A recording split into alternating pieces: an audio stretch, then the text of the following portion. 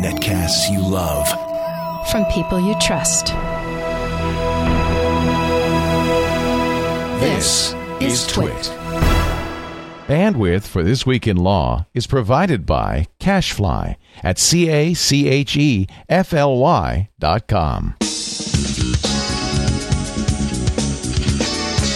This is Twill, This Week in Law with Denise Howell, episode 112, recorded May 20th, 2011, 15th Century Planking. This episode of This Week in Law is brought to you by Netflix. Watch thousands of TV episodes and movies streamed to your PC, Mac, or TV instantly. Plus, get DVDs by mail in about one business day. For your free 30-day trial, go to netflix.com/twit. Hey, folks, it's Denise Howell, and you've tuned in for This Week in Law, episode 112. We've got a great panel of folks to talk with you, including Tom Ferensky, the Silicon Valley Watcher. Hi, Tom. Hi. Great to have you on the show finally. I've been pestering Tom for a while to join us, and I'm thrilled that he finally has consented to do so. Tom's blog is one of my favorites, and he's definitely one of the great voices and commentators and observers of Silicon Valley. So thanks so much for joining us. Thanks for having me, Denise. Also with us on a return visit to Twill is Justin Gray of Gray on Claims. Hey, Justin. Hey, Denise. It's great to be back on the show. Wonderful to have you back. Justin is a patent lawyer and is going to chime in on some patent-related issues as well as everything else we talk about today.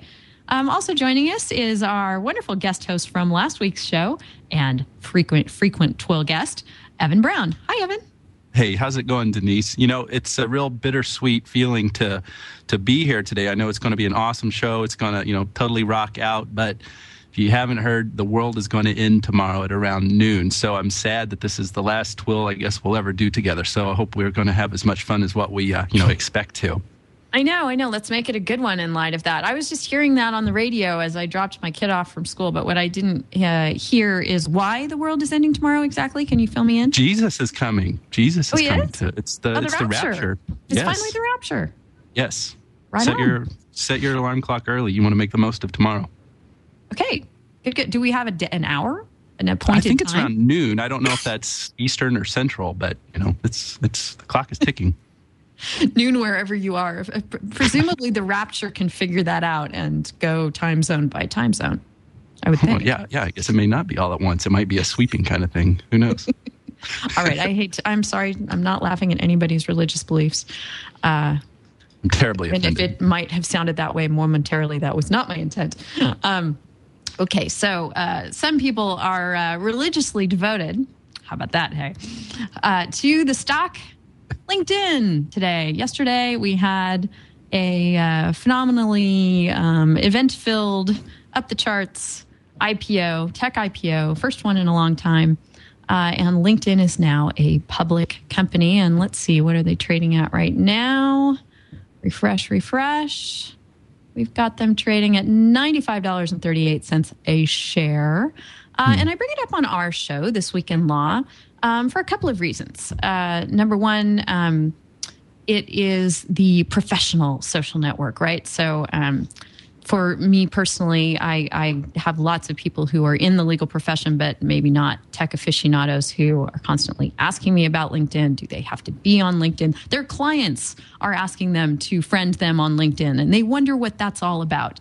So I think it's interesting that the professional network is gaining traction and perhaps roping people in, and will do more so, I think, after the IPO. And secondly, I think it's interesting just from the standpoint of the fact that the other social networks struggle with these privacy considerations, how they handle user data, what they're doing with it, whether governments should be concerned about that. But LinkedIn seems to exist in a bubble outside of that because of its professional orientation. So I throw this out here for our discussion. Tom, you wrote about the IPO. What do you think? Yeah, it's interesting because obviously it seems to provide a green light to a lot of other tech IPOs that are waiting in the wings. We've had 10 years of very few IPOs. And that's a problem for Silicon Valley and innovation, because it's not putting money back into the system.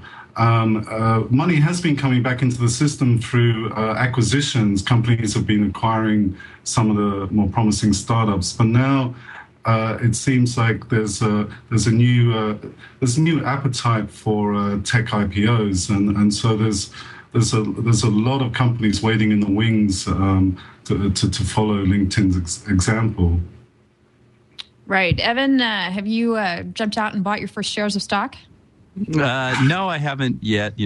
From what I gather, and I guess, Tom, you know about this, better than anyone. And, what I've read is mostly institutional investors at this point. I don't know. Did you buy any, Denise? Have you got any? No, I have not. I just got back from my trip where I was gone last week. And this is something we should throw in for discussion too, especially I'd like to hear from Tom on it too.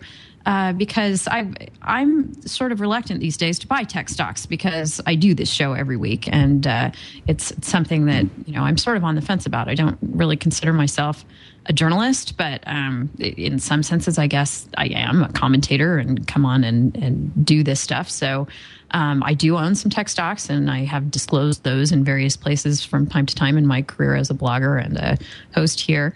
And my I guess bottom line take on it is that I own so little that it's it really wouldn't make a huge difference in I'm not going to go out and plug Google or Apple or whatever else I might own a few shares of simply because I own those shares. It's not there's no real one-to-one correlation on that. But yet at the same time you don't want to do things that make you look slimy, as we all know. Tom, how do you come down on that? Well, I agree with you. I don't invest in companies in sectors which I cover as a reporter, and that's from my upbringing. Working for the Financial Times and so on. And it's a code of ethics that all media organizations follow. Except recently, TechCrunch editor Mike Arrington said he's going to start investing, or has begun investing in startups, and he says that's not going to be he says it will be a conflict of interest, but his reporting won't change, and I don't think that's the right thing to do. I think Silicon Valley and its thousands of startups need a level playing field. They shouldn't have to worry about if a reporter has a financial interest in a competitor, for example. It should be a level playing field, because innovation is important to this country, to the economy, and we need a media coverage that's not conflicted in any way. Mike Arrington will say, well, personal connections at companies are more of a problem than financial, and that's not true. I might have a friend at a startup, and I might write a story occasionally or something because of that, but it's nothing like a financial interest. If I had money invested in that startup, that's a whole different ball of wax, really. Right. Justin, what do you think about the nature of LinkedIn and how well it did in its IPO? This is sort of the business niche social network. It's not Facebook, but yes, it certainly has generated a lot of excitement. Do you think that its business orientation is sufficient to really move it forward as a big public company, or maybe perhaps that's helpful because it helps it avoid some of these other issues that around privacy and information leaks? What do you think? Well, first off, I was definitely surprised with how high the stock went, and I'm not, I'm not very much involved in the stock market by any means. Also, because I do a lot of work in the tech sector.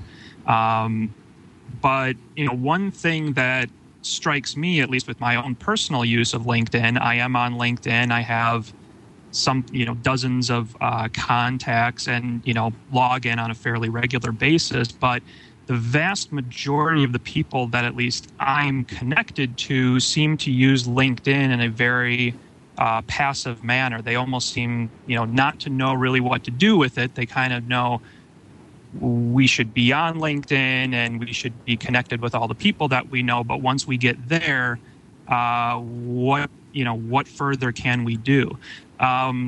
So I'm a little skeptical overall of LinkedIn, just because, with my own personal experience, I don't see it as much as the same vein as Facebook, where you have a lot more people who are much more active in the community, in the social community, whereas LinkedIn, at least with my personal experience, is much more passive use.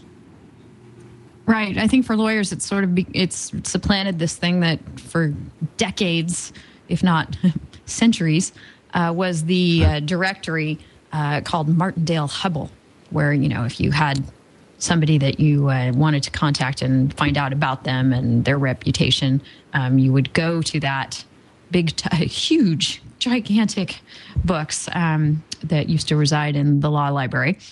And still do, I'm sure, but they have their own online presence. But I think that they have been, completely supplanted by the likes of LinkedIn, which have given the opportunity for professionals to network with their peers and also their clients. Do you agree, Evan?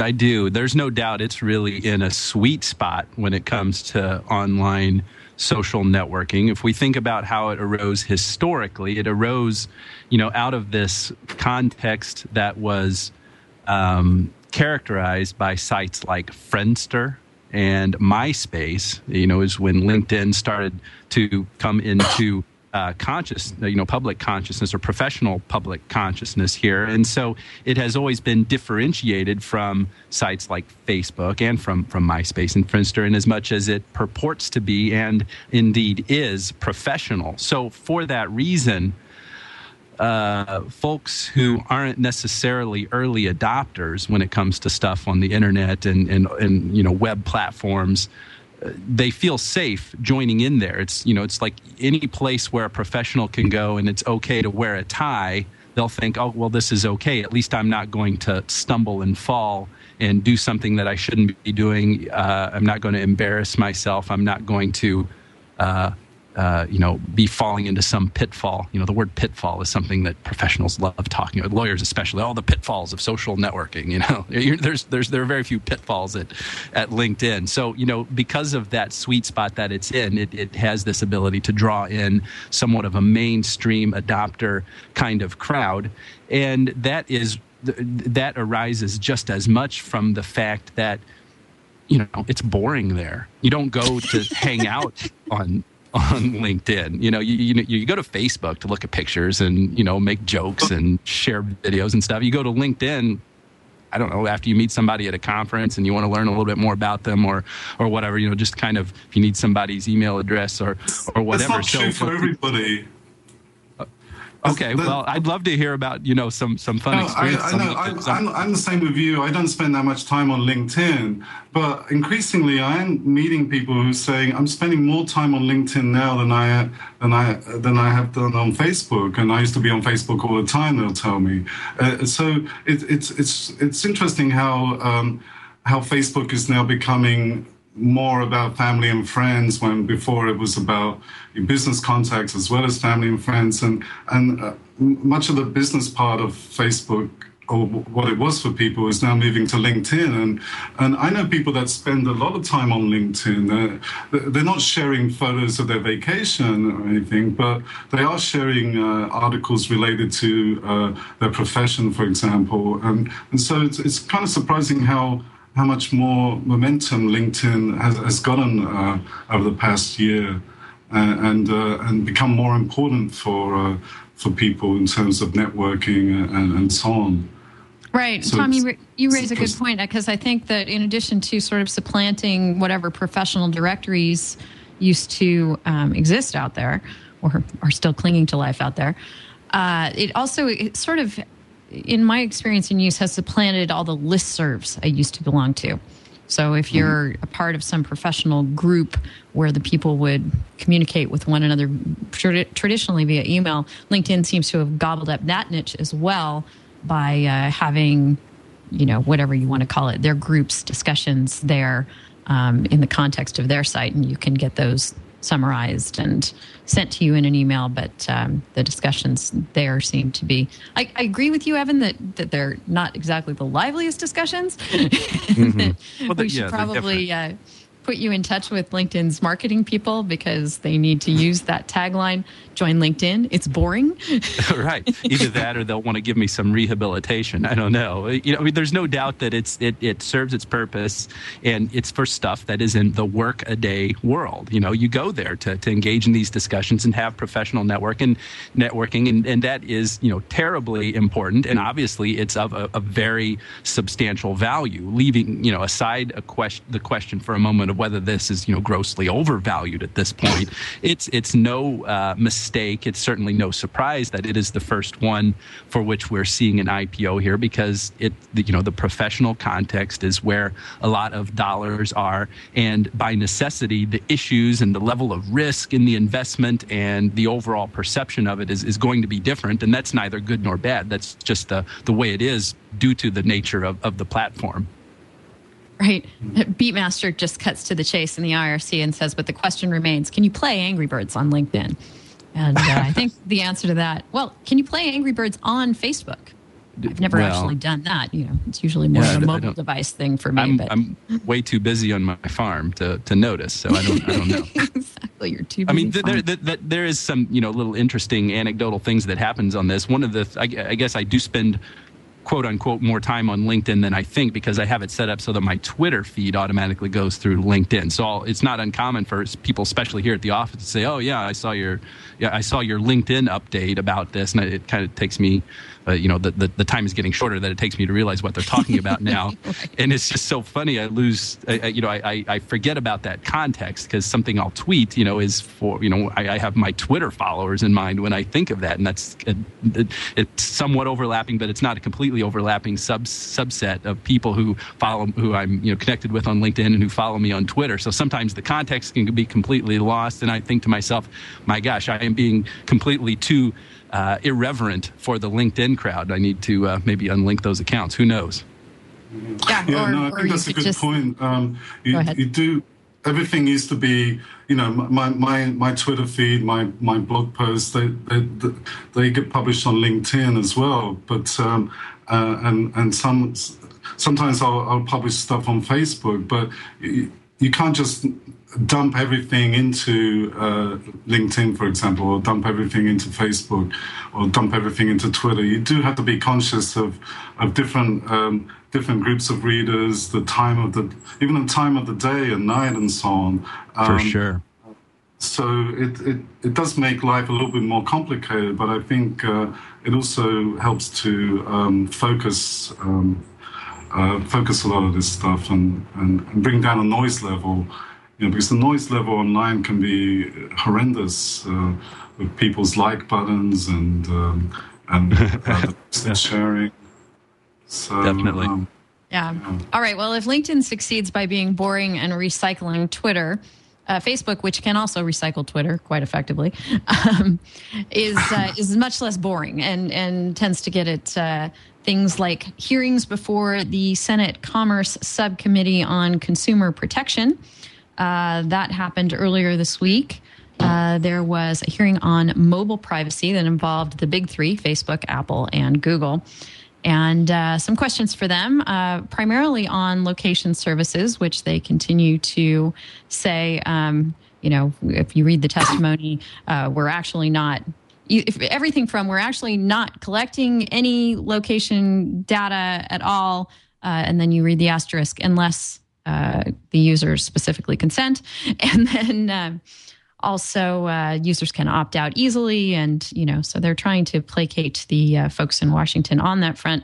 But another little interesting tidbit that came out in the hearing, and it was the Commerce Committee Chair Jay Rockefeller who was really pounding the podium about this one, is it turns out that Facebook has, now let me get my numbers straight, I think it was over 5 million users who are minors. Then this is a report, under not just minors, but under 13, under the policy age of how old you must be to use Facebook.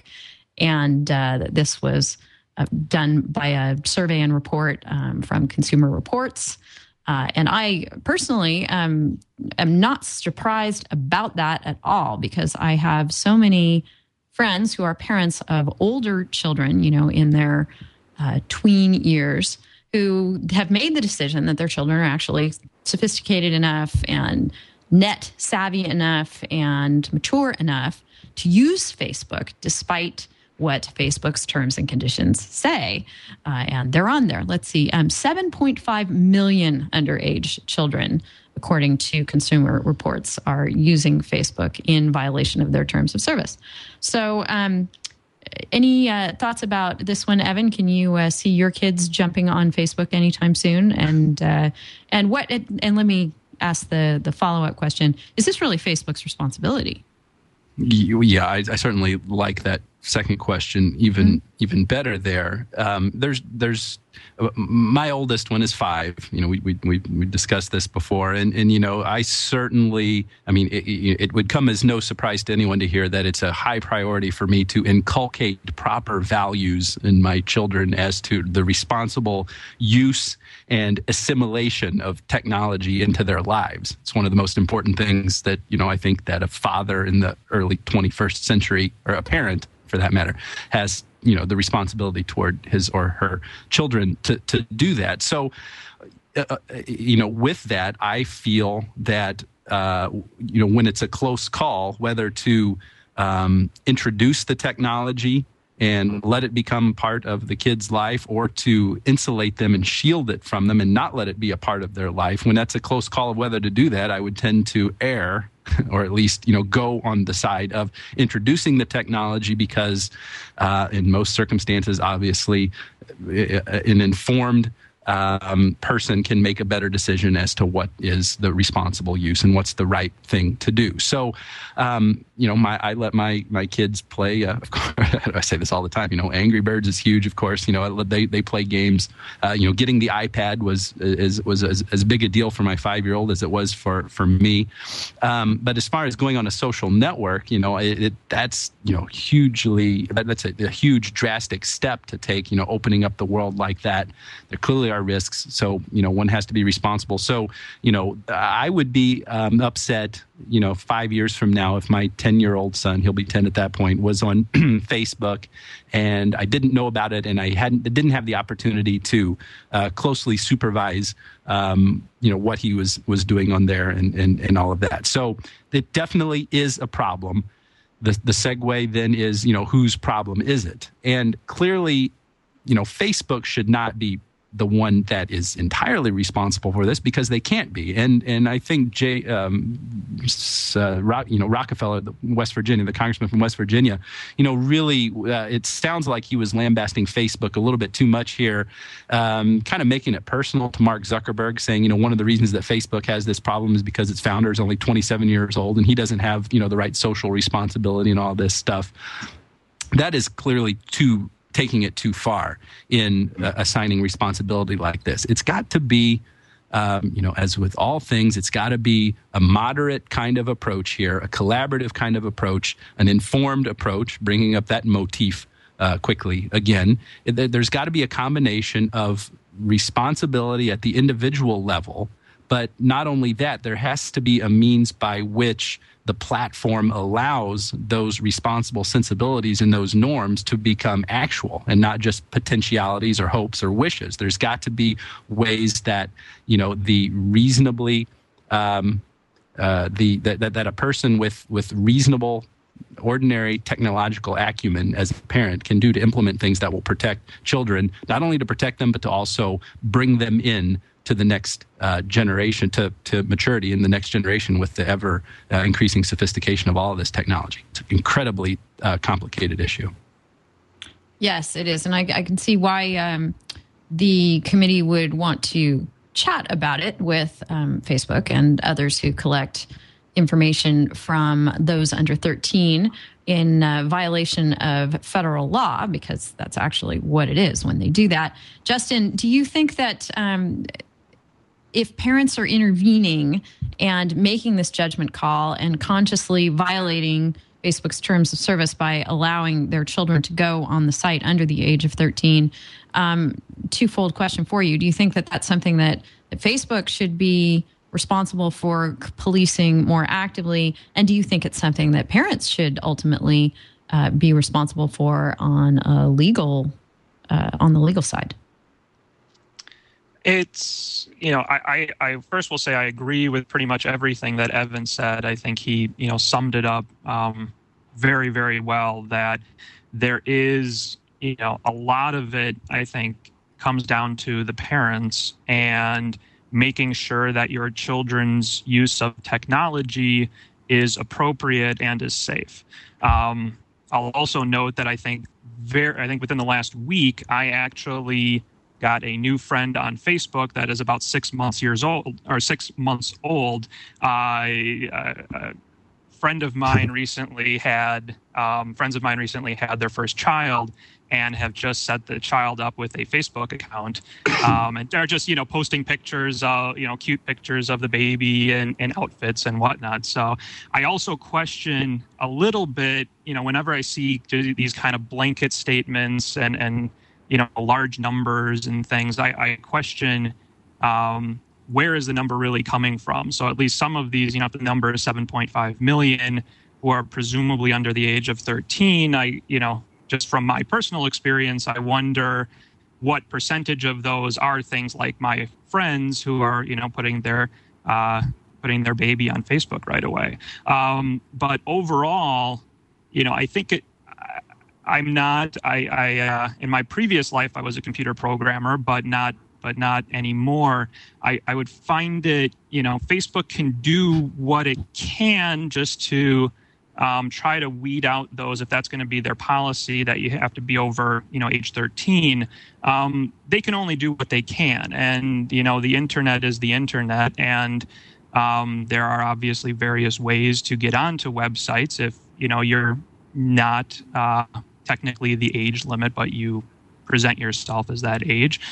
So I think, it's a combination of what Facebook can realistically do, but I think even more so, parents making sure that, they're appropriately monitoring their children's use of technological tools like this. Yeah, and there's software out now which comes from like the antivirus security sector, which will look at look at people's Facebook accounts, including kids and adults, to see if there's any malware, if there's any links they shouldn't be clicking on. Also, it will alert parents if their children are engaging with inappropriate people, because this one company has these algorithms that can tell the age of somebody, because on Facebook you really don't know if the person is who they are, which, by the way, is something that LinkedIn doesn't have a problem with, because you are who you are. But on Facebook you can be anybody, and you hear stories about predators engaging with young children. Well, this software will look at things like that and will send parents alerts warning them that maybe their child is engaging with people who are inappropriate for their age group and so on. So there are tools coming out which will help parents and families kind of avoid some of the online pitfalls that these communities present. Right. That's a really interesting observation, Tom, against the backdrop of Facebook, Google, and Apple being sort of called into the principal's office in the form of this hearing. Senator Rockefeller, the chairman, said consumers want to understand and have control of their personal information. Unfortunately, today, this expectation is not being met. The companies here today are leaders in the industry, so today I ask them to lead. So I guess the logical conclusion from that statement is, I think, that the chairman would like to see them taking more proactive measures, such as you mentioned, on their own, rather than leaving it to the third-party app marketplace to take care of that. I think it's also really interesting that you observed, you are who you are on LinkedIn, but not necessarily on Facebook. You're supposed to be on Facebook under their terms of service. You are not allowed to impersonate someone or say that you are someone you're not. I suppose you could say that you are, a walrus or something, and there's nobody going to come after you. But say that you're a walrus. The walrus. I am the walrus. I am the walrus. But people have gotten into trouble over saying they're someone they're not. It's really more of a community standards thing that keeps you who you are on LinkedIn. I'd argue more than what the respective terms of service specify, because you're supposed to do the same thing on both, but in practice, people don't. Okay. Any final thoughts on this before we move on to some other considerations, Tom? No, but I think this is a topic that's not going to go away because the nature of the medium keeps changing. So there's going to be new kinds of exploits and so on, which you can't really predict at the moment. So it is good that Facebook and Google should be proactive. However, they don't want to do too much like that, because if they become responsible for the content on their sites, then that puts them in a different legal category. For example, newspapers, they have a legal responsibility that a company like Google or Facebook doesn't have, because they just want to see themselves as offering a platform for other people. Now, if they have to start policing that platform, it's going to get very expensive very quickly, and the valuation is going to drop, and so on. So it's in their interest to try and keep away from doing too much policing and just saying, look, we're just a platform. Just like the internet is a platform, you get all sorts of stuff happening. It's got nothing to do with us. The problem is somewhere else. Now, that they can't get away with that forever. For example, in Italy, Google ran into a problem last year because of a video somebody had uploaded showing a child being bullied at school, an autistic child. And Google eventually pulled the video, but it took a long time for that to happen. And the Italian courts held them responsible.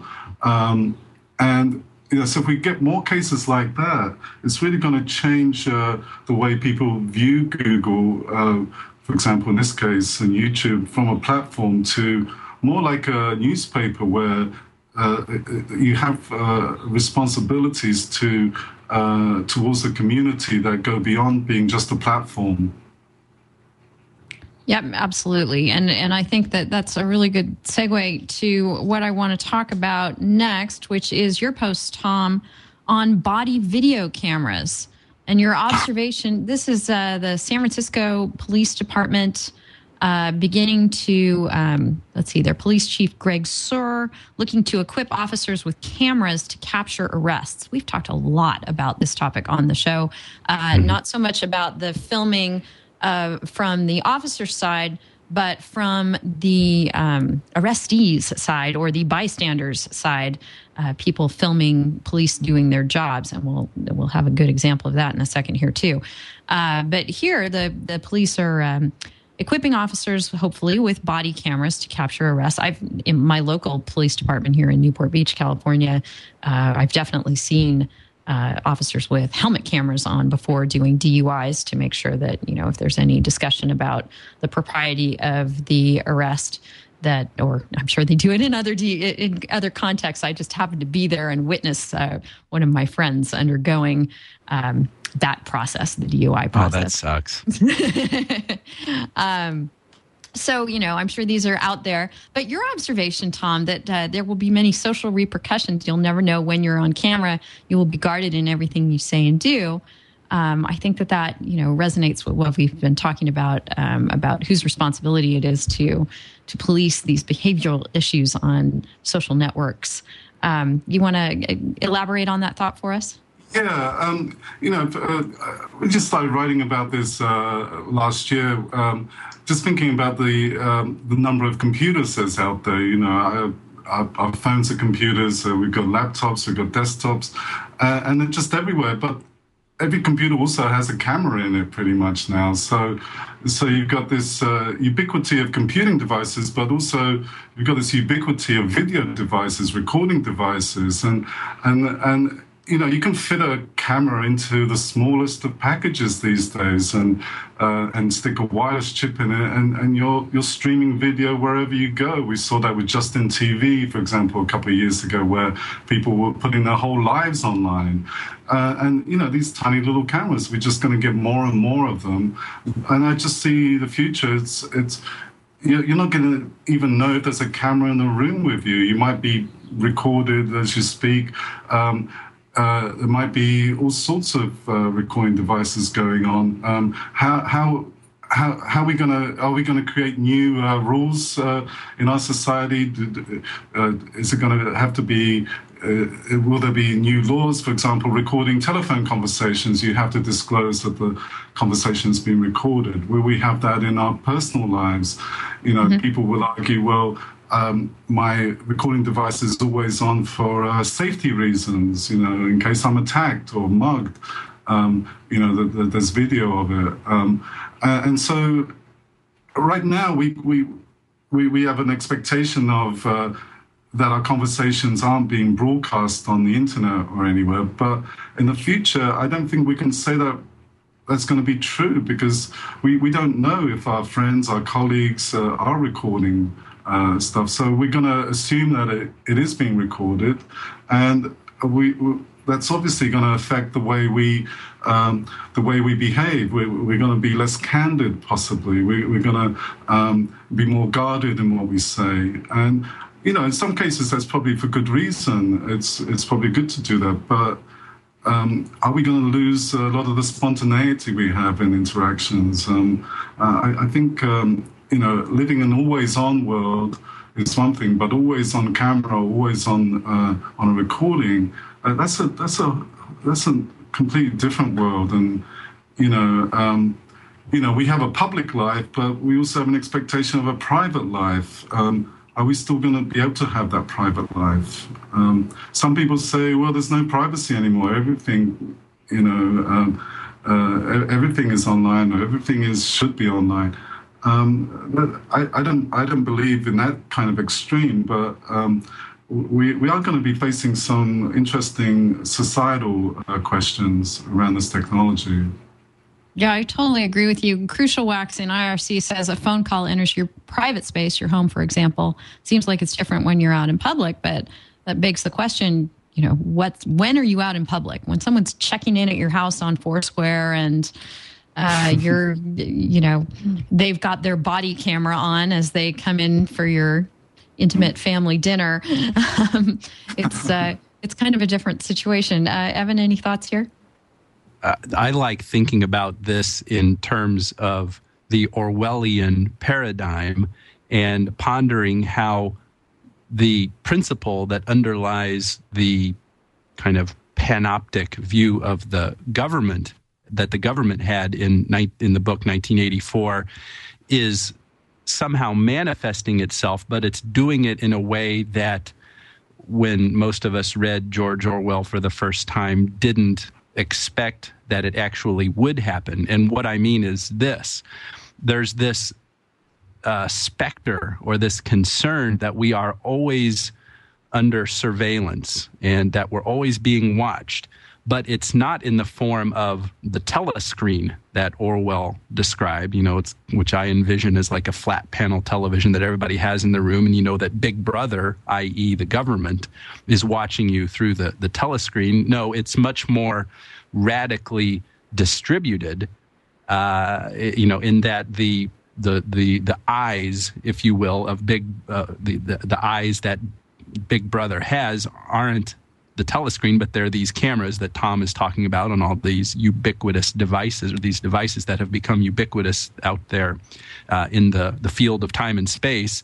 What's more, it's not the government that's doing the surveillance. It's not Big Brother, although Big Brother, the government could have a way into all of these things. It's more so the sum total of everybody else watching each other. And for some reason, I don't think we are as quick to find that objectionable because we keep buying these mobile devices and these computers that have webcams, and we appreciate this and we enjoy it, and the nobody is making a big deal, a huge deal at least, about the cops adopting this technology. Clearly, articles are being written about it, and we're talking about it here, so it does have its problematic aspects. But we're not in an uproar like we would be if the government mandated that there's a telescreen in everyone's house now. So it's interesting to see how there is a certain principle of, and I use the term, panoptic. I'm thinking of the Jeremy Bentham, the philosopher who described the panopticon, the prison, where, the guard can be in the middle and see everyone. The cells are arranged in a big circle around that.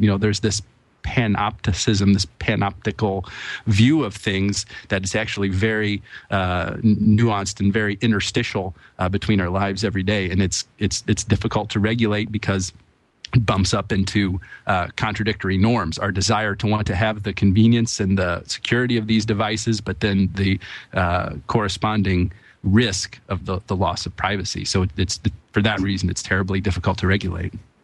In the UK, the United Kingdom has more public cameras than any other country. I saw some numbers on it. There are millions everywhere.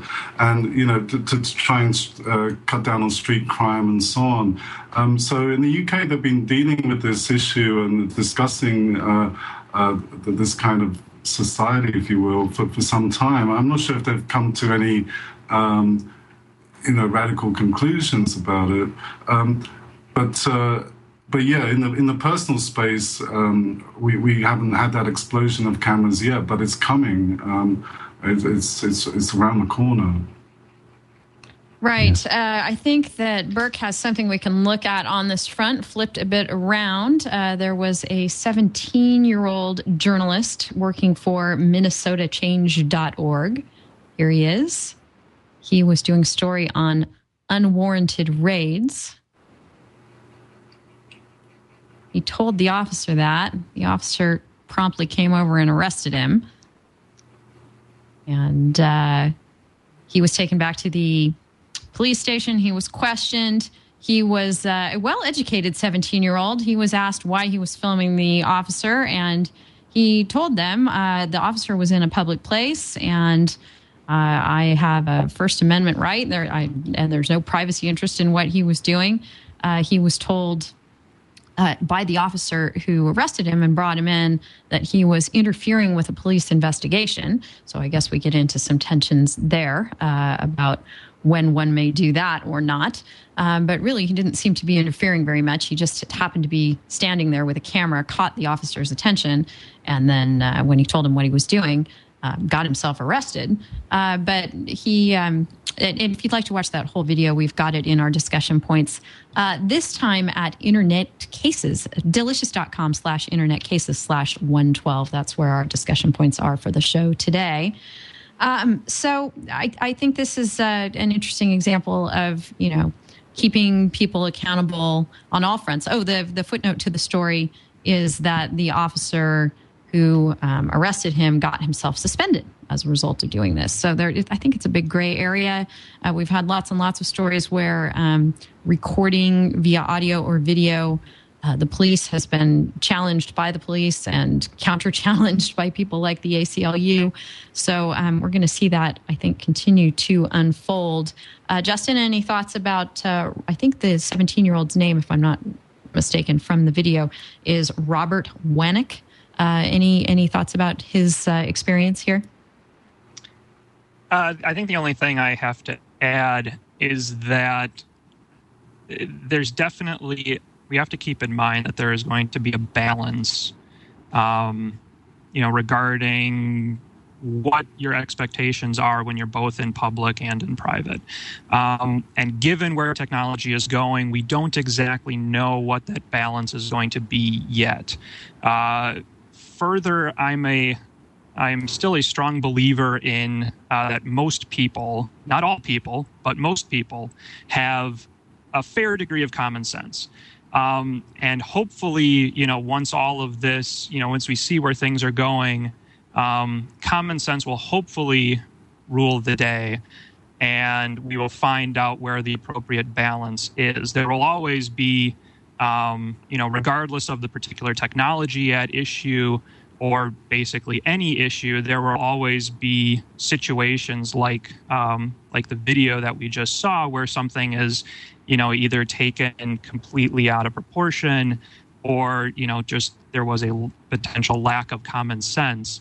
But just because that we're seeing maybe more and more of these types of situations come up lately, doesn't mean that the appropriate balance, once all is said and done, will eventually be set in some way that actually appeals to common sense. Right. Web 4089 in IRC is saying, if every cop can video you, why can't you do the same? And we certainly are getting to a society where I think that expectation will be the norm, that in public, that there are likely to have to be a number of video cameras on you from various sources at all times. JD and Kenyon in IRC says you just have to wear a Halloween mask in the UK with all their cameras all the time, always a different one. So there's a remedy from IRC. We've really got to be careful with these discussions, and it's so easy for us to let our thoughts swing to one side, or maybe I'm just speaking for myself, thinking these pigs, that cop was such a goon, why was he doing that? Why is he being Barney Fife? And he obviously tramples on the Constitution and has no sensibilities whatsoever. We've really got to be careful in letting our minds shift so far to the other direction, because, we are a nation that is governed by the rule of law. And unfortunately, the responsibility, here I am getting all on a soapbox, high and mighty, whatever. I'm just talking. Unfortunately, the responsibility of enforcing that rule of law rests on the shoulders of people who are imperfect. So there's a couple of ways of looking at this. That cop in North Dakota, he may very well have been a complete idiot and did something idiotic and deserves to be suspended and, should be thrown off the force and his name stricken from the book of life and all of that stuff. Or it could be that, we're just seeing a little snippet of the film here. Maybe this kid had been harassing him all afternoon, and this was finally just the last straw, and he really was, impeding an investigation or something like that. We've got to be so careful to not let our sensibilities get riled in a way that leads us to draw such radical conclusions about things that we are doing a disservice to the real and critically important enterprise of law enforcement. So we just got to be measured and circumspect when we're thinking about these issues, because it's getting to be so much more of a nuanced picture all the time, how to actually do this, to balance these rights. There are so many more opportunities for rights to be trampled upon, or at least to be abridged because of the technology that we have. Just got to be so measured with this. That's all. I'm counseling against moderation. I think that's not the first time I've done that. Or I'm counseling for moderation. It's not the first time I've done that. And sometimes you counsel against it too, so you've got all your bases covered. Right. That's good. We can speak with forked tongue.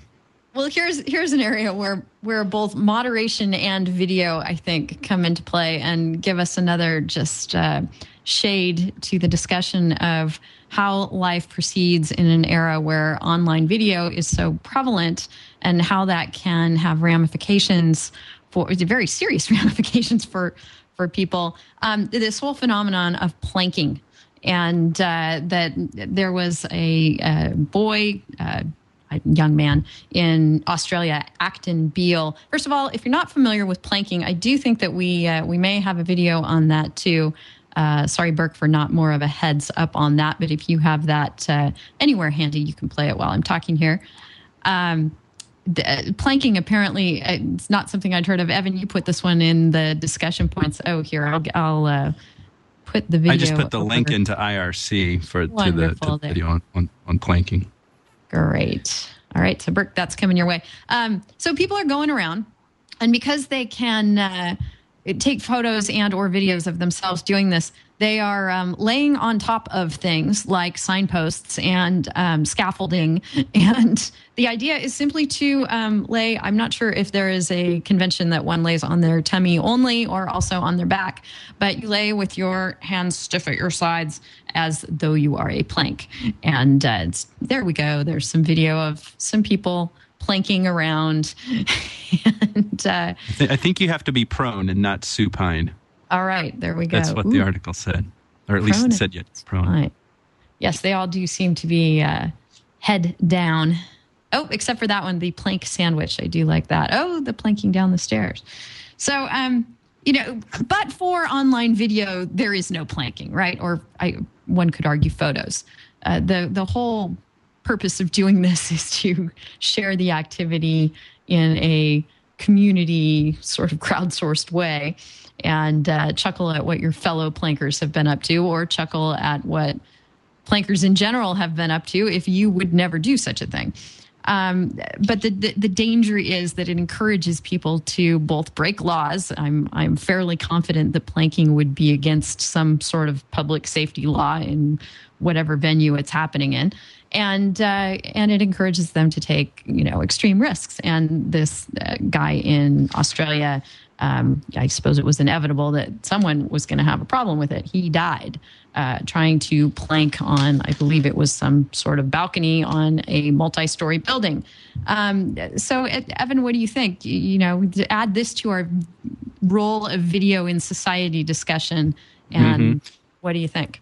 I bring this in, and I think of this in terms of that ever-present distinction that we need to make sometimes between legal regulations and normative regulations. Yes, there are laws that are broken, and there are causes of action that arise when this is done in some circumstances, like if you're going to trespass onto someone else's property so that you can have a photo taken of yourself planking thereupon.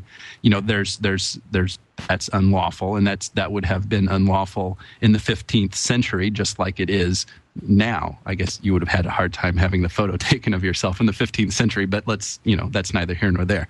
Yes, and your YouTube count would have been low. Right. I guess you would have somebody do a woodcut engraving of you there in the 15th century. Sorry. So there are these these things that are unlawful about it, but what we have here is a layer of complexity added onto it with the technology and the way that community can arise around these activities, and enthusiasm and it becomes a popular thing to do. And we've seen this before in YouTube, people acting dumb. The examples like that are a dime a dozen. This trend of people, throwing the drinks on the people as you go through the drive-thru at McDonald's. You throw the drink back at the person working at McDonald's. You film that on YouTube, and everybody gets a giggle out of that. So, it's not a new phenomenon, but what we see here, it's all fun and games until somebody falls 7 stories to their death. It's interesting, and I think the challenge for us is to place this in the appropriate normative framework rather than trying to enact laws to counteract this or to deal with this, because the laws that are there are perfectly appropriate. The laws of trespass, the laws of violating public safety, whatever those may be, from jurisdiction to jurisdiction. It's all something that is outside of the law, but something that does indeed lend itself to regulation in that way. And that is pleasing to me at a cognitive level to think about it in those terms. Right. Tom, I think that this is interesting against the backdrop of your conclusion on the cops wearing cameras story. You never know when you're going to be on camera. You'll be guarded in everything you do. This sort of flips that on its head, doesn't it? Yeah, sure. I mean, some of these things can be a fun activity for people. Obviously, you need to use some common sense. Like, don't do it when you're drunk. But yeah, there's now we have so many media technologies around us and media tools. So, and that's what the Facebook phenomenon is all about too. It's about publishing and sharing and so on. So, and we're going to get more and more of these kind of weird things happening, like planking. But they run their course, and something else pops up, and hopefully something that's not going to be as potentially life-threatening. Right. Hey, Justin, I promised that we'd get into some patent stuff today. Maybe someone's going to file a patent on that sandwich plank we saw in the video. But in the meantime, while we're waiting for that... While we're waiting for that, tell us what's going on. You had an interesting post on false marking and how those suits are decreasing.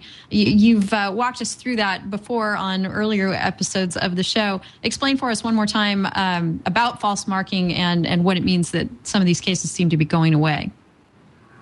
Sure. I'll try to give the 2-minute overview of false marking and then kind of talk about where we've been and where we're going.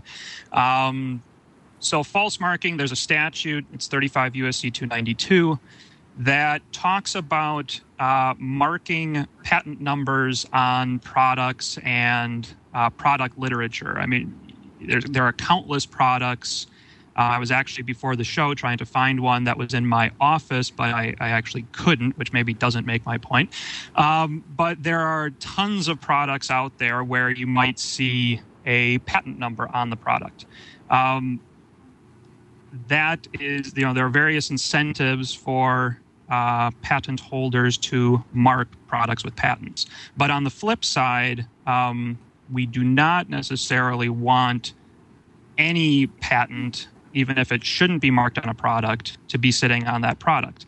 So 35 U.S.C. 292 allows for fines if you falsely mark a product with intent to deceive the public. And the fine is up to $500 per offense. Now, the reason why this is a big issue now and has been from 2010 onward is that very late in 2010, there was this question of what does per offense mean? And the Court of Appeals for the Federal Circuit said in very late 2010 that each offense is per article. So essentially per article marked with the patent. Given that particular holding, not surprisingly, in 2010, we saw a false marking frenzy. Literally close to 1,000 lawsuits have been filed between about January 1st of 2010 and today, all alleging false marking. Most of the cases are also involving specifically expired patent numbers. So let me just jump in here and set the stage for this. If you are an opportunistic plaintiff, you might be out there looking for expired patent numbers, manufacturing mistakes, and when you found a lot of them on a product, you rush in and file a claim. Is that essentially it? Yeah, that's essentially it. And what we ended up seeing is a lot of the plaintiffs who were involved in these suits and filed these lawsuits in 2010 appeared to be entities normally just created as an LLC that were specifically created to file these false marking lawsuits. And it was basically as easy as trying to go to your local, Walmart or convenience store or whatever and try to find products that had expired patent numbers on them. Once you find the product, then you sue the associated company. So in 2010, like I said, there were just a ton of these lawsuits. It was a flood of lawsuits being filed. What we've seen very recently is that trend may be slowing down quite a bit. The issue that has come up is that the Federal Circuit, the Court of Appeals for the Federal Circuit, who deals with all patent cases, has clarified what the initial pleading standard for a complaint, the initial document you file in court, is with respect to these false marking claims. There was an issue of whether it was a relaxed pleading standard, which is Rule 8A, or whether it's a heightened pleading standard, which is Rule 9B. District courts had gone either way on this issue. The Federal Circuit in middle of March clarified that for false marking claims, the appropriate standard is 9B, not 8A. So it makes it much more difficult to have a complaint that actually stands up because you have to allege certain things that for various reasons usually aren't present in most of these cases. So if you look at, and I have on my website, Gray on Claims, I have a specific section on false marking cases where I've tabulated with the help of others every false marking case that's been filed in the last 18 months or so. Since March 15th or so, we've seen a huge drop-off in the number of cases being filed. We've also seen a very good number of cases, very large number of cases that are being now dismissed by district courts. So, the frenzy may be, it's not over yet. There are still cases being filed. There are still a lot of cases that are pending in the courts. Further, actually, a lot of cases have settled, not surprisingly. And that's actually another interesting nugget with these types of cases, because the fines, the statute says that half of the fine goes to the plaintiff who filed the lawsuit. The other half goes to the United States government. Because that half goes to the United States government, it is subject to Freedom of Information Act requests. And various folks, including myself, have made Freedom of Information Act requests to the government to get access to this data. And also on my website, I have another chart that shows information on pretty much every single case that has been settled since about May of last year. So, these cases, about 270 of them or so have settled thus far. Many more are being dismissed. There are some that are going forward, but the wave that we've seen in 2010, I think, is at the very least going down as opposed to continuing to go up. Right. Matt McCarry's in IRC, and he's chimed in and said the key to false marking cases should be on intent, much like inequitable conduct and fraud allegations. Is that pretty much how this is shaking out? Yes, when the cases actually go past the initial pleading stage, and obviously many of them are just being taken care of there, since most of the cases deal with expired patents, and the Federal Circuit has said that an expired patent put on a product is in fact a false marking, that prong of the false marking statute has already basically been taken care of. So the vast majority of the analysis goes into intent to deceive the public. So there's, that's really where, for these cases that go past the pleading stage, that's really where the fight is going to be. Right. Hey, you know what? I have another patent issue I want to discuss with you. There's yet another patent reform bill pending, and I want to get your 2 cents on that. Some people seem to think it's going to, bring down the entire United States. But before we get to that, I do want to thank our sponsor for episode 112 of This Week in Law, and that is Netflix. Of course, this show is brought to you by Netflix. It delivers movies directly to your home, and that saves you time, money, and hassle. Hey, just to work in, something that I think we might not have gotten to in the context of this ad, in the discussion points, did you see that Netflix bandwidth has actually exceeded BitTorrents? I did put that in the discussion points for the panel. And let's see, it's got 22.2% of the bandwidth, total nationwide bandwidth in the U.S., as opposed to 21.6% by BitTorrent these days. So that means that the Netflix model is actually working. And, we could have all sorts of interesting discussion around that too. Yes, thoughts? I just wanted to mention that Netflix is actually facing a problem now because a lot of cable companies and telcos have instituted bandwidth caps. So Netflix recently sent a letter to the FCC chairman saying that these bandwidth caps have a potential for stifling innovation. And obviously Netflix is the one that's has the most at stake here at the moment, but also there's thousands of Silicon Valley startups whose models are based on homes having high-speed connections and sharing all types of media types and so on. If there's a bandwidth cap, those homes are going to be careful about what they view, what they do, and so Netflix is fighting a battle that will benefit, if it succeeds to get rid of these caps, will benefit a lot of innovative companies. So some of these bandwidth caps, they're going to be charging as much as some of them charge as much as $1 per gigabyte of extra bandwidth. Now, gigabyte isn't that much these days. Netflix says that in its letter to the FCC that the actual incremental cost of that gigabyte is more like a penny per gigabyte.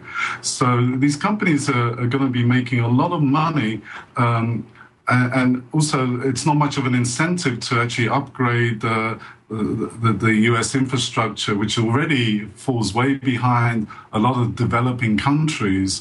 What's the incentive to upgrade the internet infrastructure if you can charge people as much as $1 gigabyte for something that's costing you a penny to carry? So there's quite a big issue here that Netflix is trying to deal with. Right, and it's fighting the good fight there, as you say, for other companies that will follow in its wake. And your number in your post there, Tom, if folks want to read more about that, you actually had that it was accounting for 30% of internet traffic. During the evenings. Yeah, that's during the evening during time. evening hours. Yeah, okay, so the other one must be on average. So, folks, it's time to go out and just keep that traffic spiking up because Netflix, of course, has instant video available where you can watch thousands of TV episodes and movies streamed directly to your PC or Mac, or streamed to your TV via a Netflix-ready device, including Xbox 360, PS3, Nintendo Wii, Roku, or any number of other products who are riding on the back of Netflix's success here. Plus, you can get DVDs by mail in about one business day. You can watch as many of those movies as you want, anytime you want. There are never any late fees or due dates. And we have a pick of the week for you. This is what my son watched on the way back from our vacation last week. In the Netflix Instant Queue, there is The Karate Kid, the second version, with Jaden Smith, which I liked quite a bit. I, too, watched the movie. I was a little bit disappointed that they felt the need to ratchet up the kid viciousness in the reimagined version of Karate Kid. It was vicious enough in the first one, I thought. And yeah, Ralph Macchio, he's to not be messed with. Yeah, in the exactly. First, when you think vicious, I think Ralph Macchio. But anyway, go ahead. Well, it's the bullies, really, I was thinking of, that really, they really pummel poor little Jaden Smith in this film. And he has every reason to dislike and come after them and prevail in the end, as, of course, he does. No spoilers here. I'm sure everyone's familiar with the story. But it's a great movie, and it's a good example of how there's really recent content in the Netflix Instant Library, too. That one came out, I think just a few months ago on DVD. Anyway, so that is our streaming pick of the week. You can instantly watch this movie or choose from thousands of TV episodes and other movies when you register for a free trial membership at netflix.com/twit. And we thank Netflix for their support of This Week in Law. All right, Justin, so we've got yet another patent reform bill. It seems like one comes along every 6 months or so. And this one, I've read very mixed things about. I don't know if that always happens. But a couple of stories in particular have stated that things can't be patented in the U.S. anymore if this passes. Basically, getting a little bit extreme in their rhetoric there, and that our whole national security is bound to suffer because of the inability to patent necessary security technologies. What's your take, Justin? Well, at least in the show notes, there was an article that I read this morning from the Mercury News on this topic, and at least here's their view, is that citizen review of patents is necessary and will solve all of our problems. At least, backing up a second, Denise, you're right that we do see patent reform legislation coming up in pretty much every session of Congress.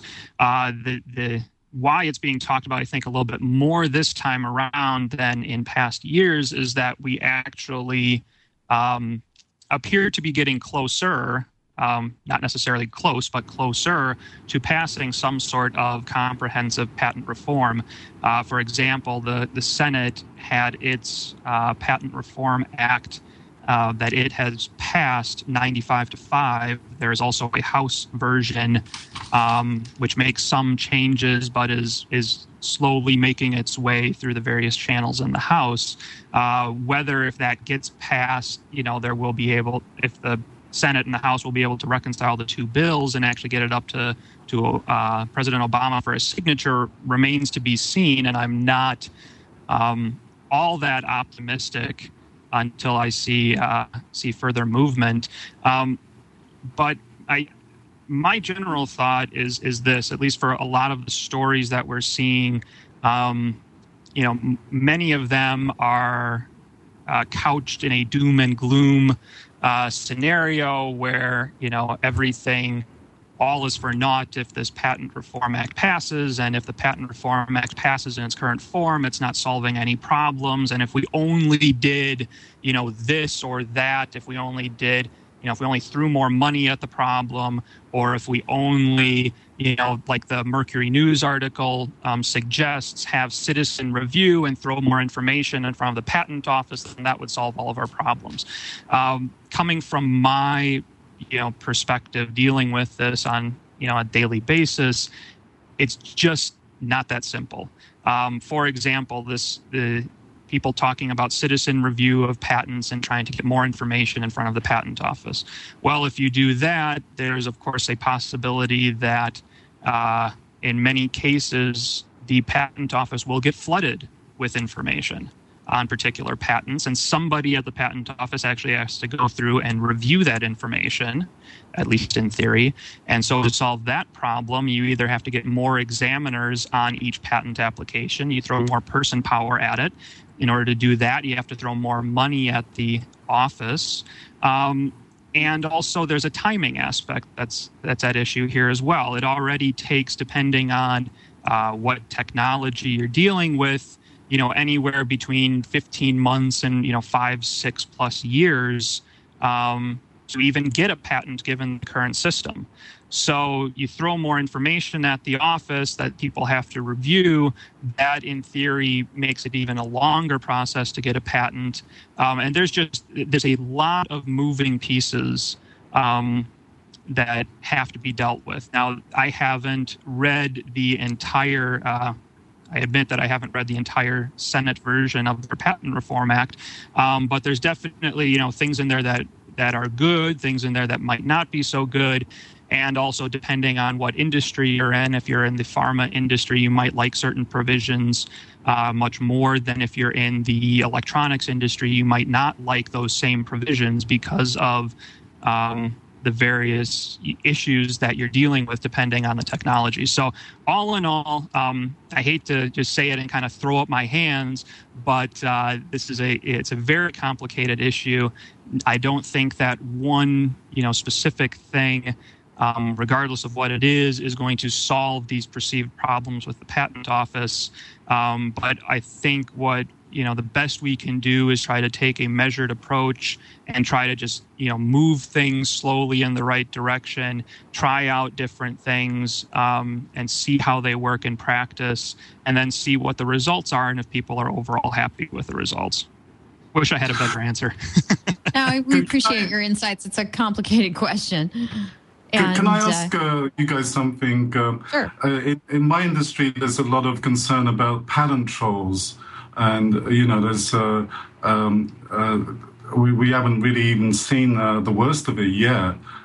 Is the legislation addressing some of those concerns? Is it going to make it more difficult for patent trolls to bring cases?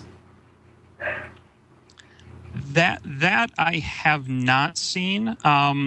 The term patent troll is thrown around a lot. There also people call them, non-practicing entities. The issue, there are definitely perceived issues with patent trolls or non-practicing entities filing many suits. And you've seen, I think it was just within the last month, there was a case or a number of cases filed against, I think, hundreds of different companies regarding one particular patent. I haven't looked into that case to see if it is truly a non-practicing entity or not.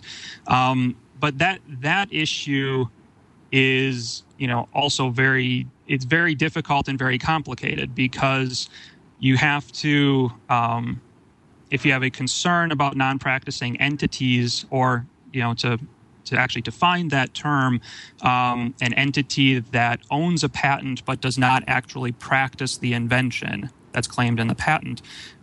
You see that not only from entities that purchase a number of patents and then go out and enforce them, but also from small and large companies alike. I mean, I know on tech blogs, anytime a large technology company gets an interesting patent, there's usually a post about it and whether or not that patent's going to be implemented in any products. Well, some of those patents will be implemented in products, and some of them will not. Even though those companies do make products that might involve other patents. So, again, it's a very complicated issue to try to draw a line for the non-practicing entities when any patent is asserted that might not be actually practiced by the entity owning it, and trying to separate out those that we consider to be, quote unquote, good entities versus bad entities. So it's just another complicated problem that there's no easy solution, and there's no solution that I think is going to make everybody happy. All right. Well, just an update for you here. Not Netflix, sorry. Mind elsewhere. Still in the Bahamas, apparently. LinkedIn trading at 95.56. And that's our segue to our resource of the week as well. Did you know that if you were not able to get in on the IPO here or have any privately held LinkedIn stock, you could have? And it's not too late. You've still got companies like Facebook out there, plenty of other sweet privately held companies. Maybe you're interested in Twitter that you might want to buy a stock in. Did you know it's actually legal and possible for you to do that? There are outfits out there. One of them is called Second Market. Another one is called, Shares Post. That's exactly what I was thinking of. I went to a Shares Post conference recently, and they had a former SEC commissioner speaking, and also lawyers from Wilson Sonsini. And it was pretty interesting. The lawyers from Wilson Sonsini were warning that there's going to be insider trading lawsuits in the secondary markets. Companies should be very careful to make sure they have insider trading policies in place and so on. It's becoming quite a vibrant market, but it's a private stock market where the public aren't allowed to take part. You have to be an accredited investor, which means you have to show you have a certain amount of wealth, and if you can show that, then the SEC that doesn't really mind what you trade. However, once we start running into problems, once people start losing money, there's not that much liquidity in these markets, so they could be manipulated by groups of individuals. We might start seeing some new laws and regulations in that area. Yeah, I wouldn't be surprised by that at all, because these sites, they are doing their best to gatekeep on that accredited investor front. You have to have more than $200,000 per year annual income, or hold at least $1 million in assets before you can even get in the door. And then once you are in the door, Second Market representative Mark Murphy told Business Insider that the average transaction on the service is $2 million per trade. So, you have to be a pretty big fish out there to be able to play in this market. But, we've talked about it just on this show today. There are ways to game those kinds of systems. You could see people trying to slip in if they did not actually meet those requirements, just so that they could, engage in this kind of potentially profitable investing. So I'm with you, Tom, that I think that the SEC is going to watch this closely and make sure. There's a concern too for the individuals who are selling their stock. They're probably people who work for these companies. That's the only way you get that kind of stock in your hands, right? And whether there are sufficient protections for them as well too. So interesting legal thing to watch. But for the meantime, our resource of the week are things like Shares Post and Second Market. And there's an article called How to Buy Stock in Facebook over at our discussion points for today's show at delicious.com/internetcases/112. We also have a tip of the week for you that flows from my journeys in the Bahamas last week.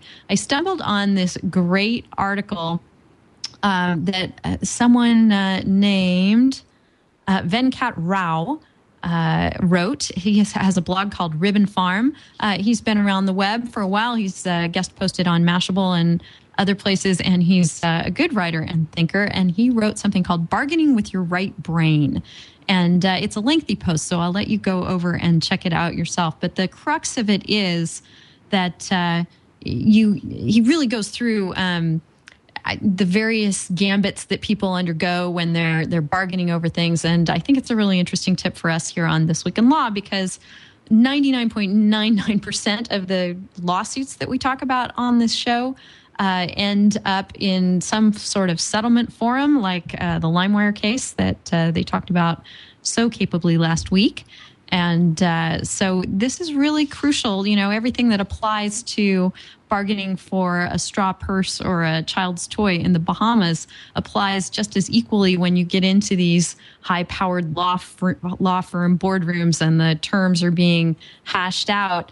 The typical thing of going in there with your lowball number and meeting somewhere in the middle, you know, that's one way to go. But he really lays out some different ways of thinking about bargaining and negotiating. And I thought it was a fascinating piece, and I throw it out for you all to enjoy, as I have very much enjoyed this show. Thank you so much, Tom Ferensky, for joining us today.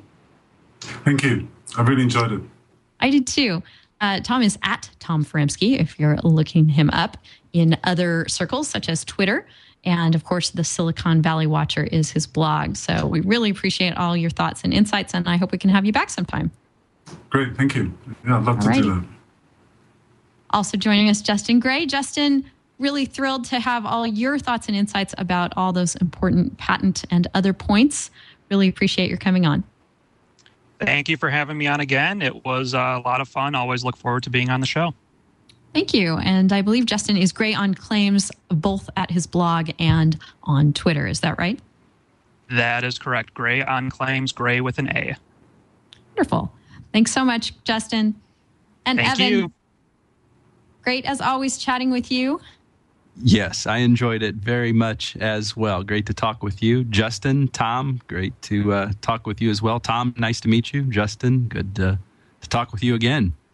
Right. Evan, too, is Internet Cases, wherever you are looking for him, both on Twitter and his blog and elsewhere in the world, too, no doubt. So go out and hit him up.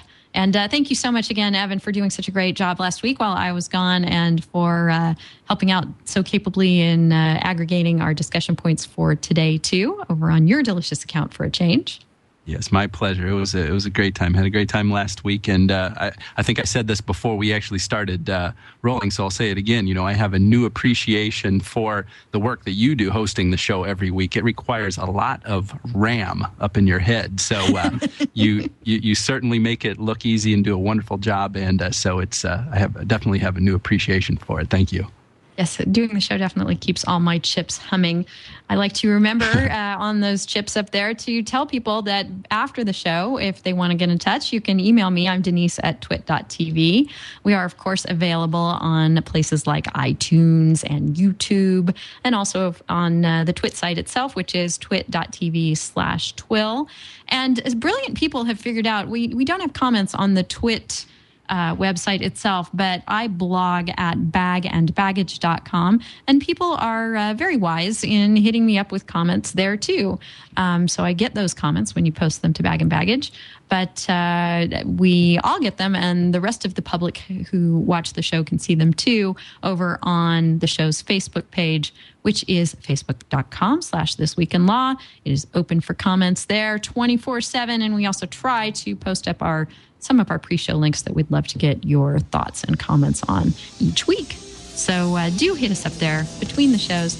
Next week for episode 113, we will record at Friday, 11 Pacific time and 1800 UTC. And we look forward to hopefully seeing you then. Thanks so much. Take care.